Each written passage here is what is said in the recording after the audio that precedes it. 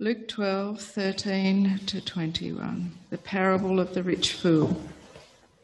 Someone in the crowd said to him, "Teacher, tell my brother to divide the inheritance with me." Jesus replied, "Man, who appointed me as judge or arbitrator between you?" Then he said to them, "Watch out.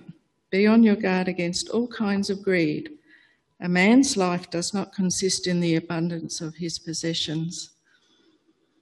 And then he told them this parable. The ground of a certain rich man produced a good crop. He thought to himself, "What shall I do? I have no place to store my crops." Then he said, "This is what I'll do. I will tear down my barns and build bigger ones, and there I will store all my grain and my goods. And I'll say to myself, you have plenty of good things laid up for many years. Take life easy, eat, drink, and be merry." But God said to him, "You fool, this very night your life will be demanded from you. Then who will get what you have prepared for yourself? This is how it will be with anyone who stores up things for himself, but is not rich towards God." Father God, we pray that you would guide us this morning, that you would help us to trust you with all of our cares and our worries, that you would work in our hearts, that you would convict us of the places in our lives where we have been greedy, where we have held things back from you. And Lord, we pray that you would work in each of us this morning to make us more and more like your Son. And we pray this in Jesus' name. Amen. One day, there were two men walking along together down a road. One of them was a follower of Jesus, and the other one was an atheist. And as they walked along, chatting away about what they both believed, the atheist said, "If there is a God, may he prove himself by striking me down right now." The atheist sort of looked around and, well, when nothing happened, he said, "You see, there is no God." But as the atheist began to smile, believing that he'd proved his point, the follower of Jesus spoke up and he said, "No, you haven't. All you've proved is that God is gracious." Every morning the sun rises and we enjoy its light and its warmth. Every time we breathe in and out, God provides the oxygen that we need to stay alive. Every minute of every day, whether we recognise it or not, we are dependent on God. And yet in the busyness of our daily lives and the temptations that are all around us, we can often find ourselves living as if there is no God. Many of you would know that before I became a pastor, I was running my own automotive repair business. And when I started my business, I worked hard to build that business up from the ground up. For more than 2 years, I would do my day job, and then I would come home and I would work preparing my business most nights till midnight. And then when my business finally began and I started working for myself, it was still another 12 months before we saw any kind of profit. When we work hard at something like that, it's very easy to give ourselves the glory for the opportunities and the resources that God has given us. And I have to confess that if you asked me back then about how it is that I started my business and how I got where I was, I would have told you that I achieved those things by my own hard work. I would have, and did at times, steal the glory that God deserved for having given me all of the opportunities that he gave me. I was a confessing Christian. I was a regular in my church. In fact, I was a deacon, and I was even the youth coordinator for our local church. And yet, in my role as a businessman, I slowly and surely began to believe that I was a self-made man. I took a lot of pride in what I did. I wanted to be the best at what I did. But I also enjoyed the praise of others as they reaffirmed what my sinful heart was telling me, that I was a self-made man. And I know I'm not alone in this, because God's word tells us that everyone struggles with this desire to steal glory from God and to give it to ourselves. We all want to claim that what we have or who we are is because of what we have done. We're all tempted to be greedy for more and more of the good material possessions that God provides, when in reality, none of us would even be able to take our very next breath apart from the sovereign hand of God and apart from his incredible mercy. But thankfully, we do serve a gracious God who forgives our sins, who is far more patient with us than any of us deserve, and who loves us so much that he came in the flesh and died in our place to take on our guilt and shame. And he did all this while we were stealing his glory for ourselves. Because while he was providing a way of salvation for us, we were still trying to act as though and still believing that we were a self-made people. As this morning's passage begins, Jesus is talking to a massive crowd. The crowd was so big that verse 1 says they were trampling on each other. And while Jesus was speaking to this enormous crowd, he has been warning them to be on guard against hypocrisy. Jesus had been encouraging them to be genuine in their relationship with the Lord. But while Jesus was speaking to this really large crowd, we're told that there was a man amongst this crowd who doesn't seem to have been listening to anything that Jesus had said. This crowd was so large that this man may have just been hanging out in the crowd. He may have even been closing his eyes during the sermon, zoning out while Jesus was speaking. Because when this man spoke up, it was very clear that he hadn't heard anything Jesus had to say.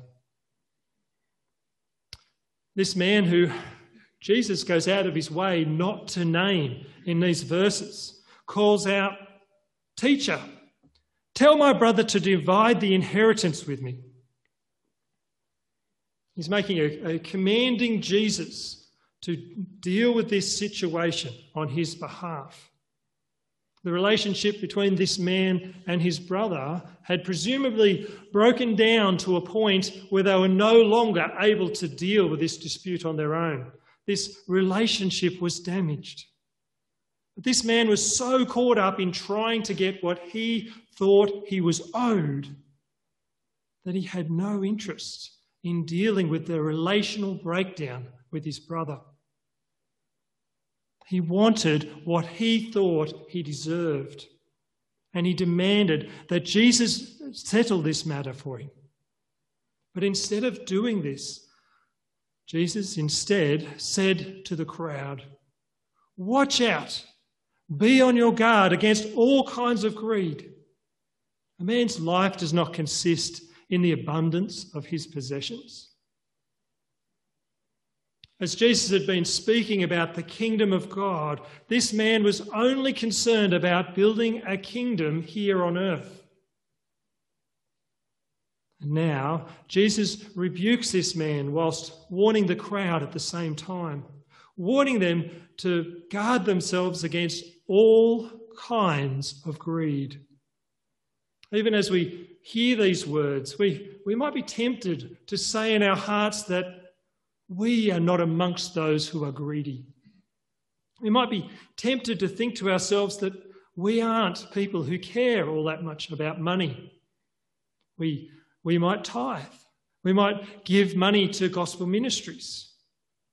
But what Jesus is saying here in these words is that there is more than one way to be greedy.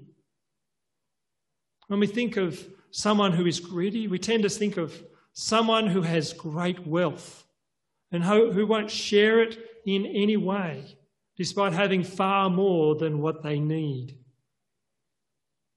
Don't know about you, you might not even remember him, but when I grew up, Saturday morning was sitting on the couch and watching cartoons, and we'd often do that.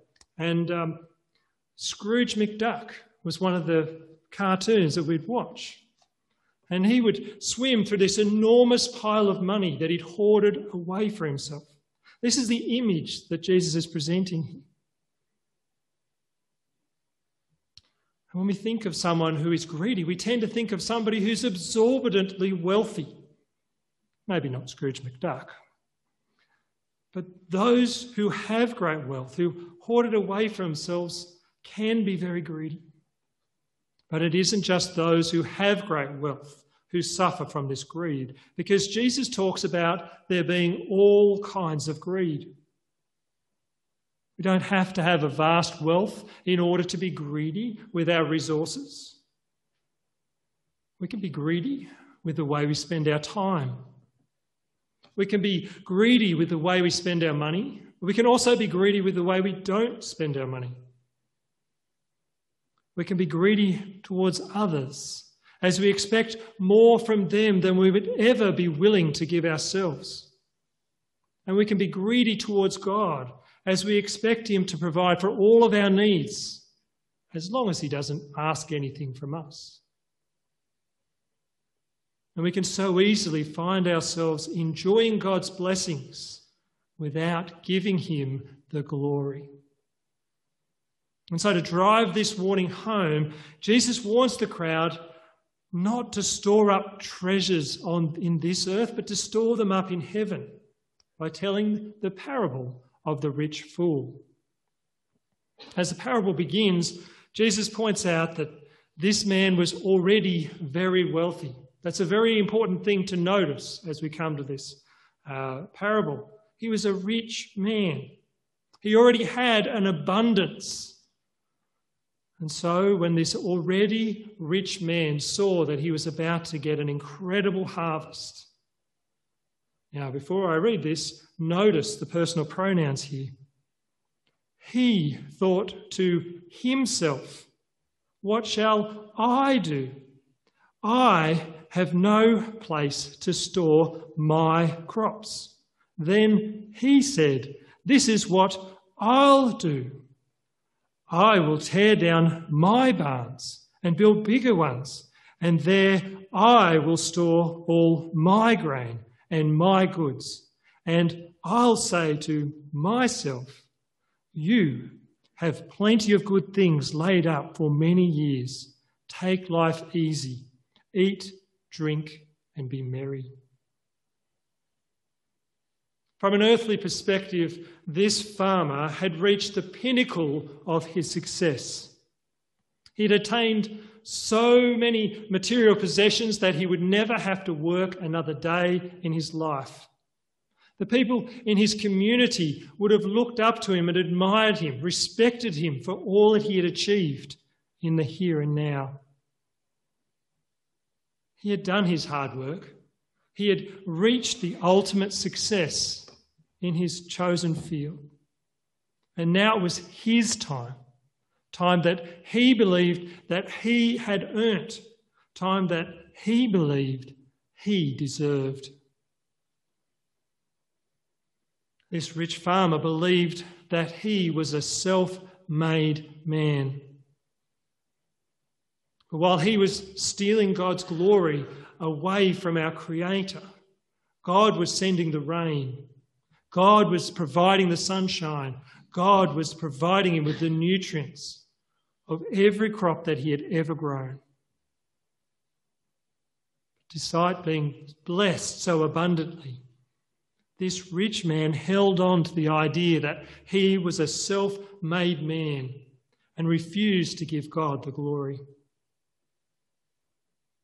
He was not only greedy with his wealth as he hoarded away vast possessions without any concern for the poor, but he was also greedy towards God as he kept back for himself the glory that God deserves. And so God said to him, "You fool, this very night your life will be demanded from you. Then who will get what you have prepared for yourself?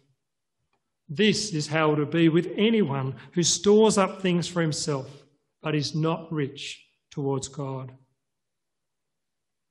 How devastating would it be to have God declare us to be fools on the day when Christ returns? From an earthly perspective, this man was the picture of success. His funeral was probably massive. People probably had wonderful things to say about this man. He would have been admired by others for all that he had achieved in this life. Young men would have looked up to him. Older men would have wished that they'd had the same kind of success.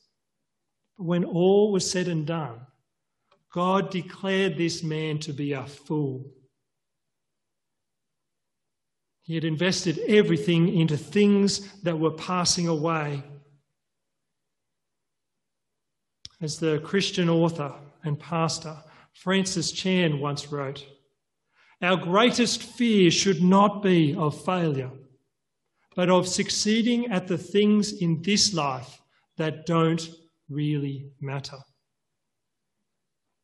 Our greatest fear should not be of failure, but of succeeding at the things in this life that don't really matter.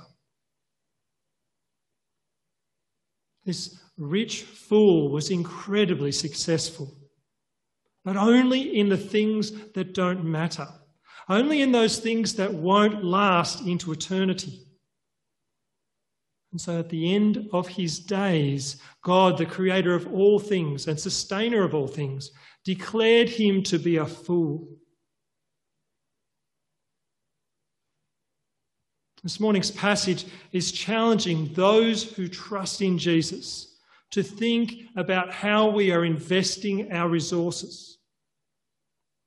In a sense, this isn't so much about money at all. This is about the condition of our heart.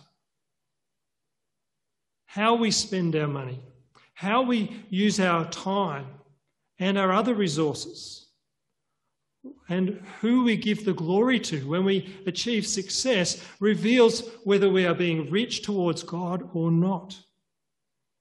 Whether we are stealing his glory or giving him the glory that he deserves. The rich fool in this parable believed that he had many more years of rest and relaxation to enjoy. He was going to go grey nomading around the world. And the thought of ever being brought before the judge of heaven and earth, empty-handed, couldn't have been further from his mind. But that very night, God demanded his life from him. And all of the possessions that he had hoarded up for himself, all of his success that he'd been cherishing, were utterly worthless as he stood before the judge of heaven and earth empty-handed and was declared a fool. Refusing to hoard away wealth for ourselves in this life may not look like success to those who don't know Jesus, but it is success in God's eyes. Investing our time and energy and resources in gospel service rather than seeking the praise of others in or outside of the church is success in God's economy. By the world's standards, those who are rich towards God are failures in this life, while those who invest in the here and now achieve success according to this world. But when all is said and done, when we are called before the judge of heaven and earth, the blessing of hearing those words, "Well done, good and faithful servant," far outweigh anything that this world has to offer. So may we be rich towards God. May we live as though our lives could be demanded from us at any time. May we hold on to our possessions loosely and use our time wisely for the sake of the gospel. And may we give God the glory for all that he has done in and through us. May we make much of Jesus. Let's pray.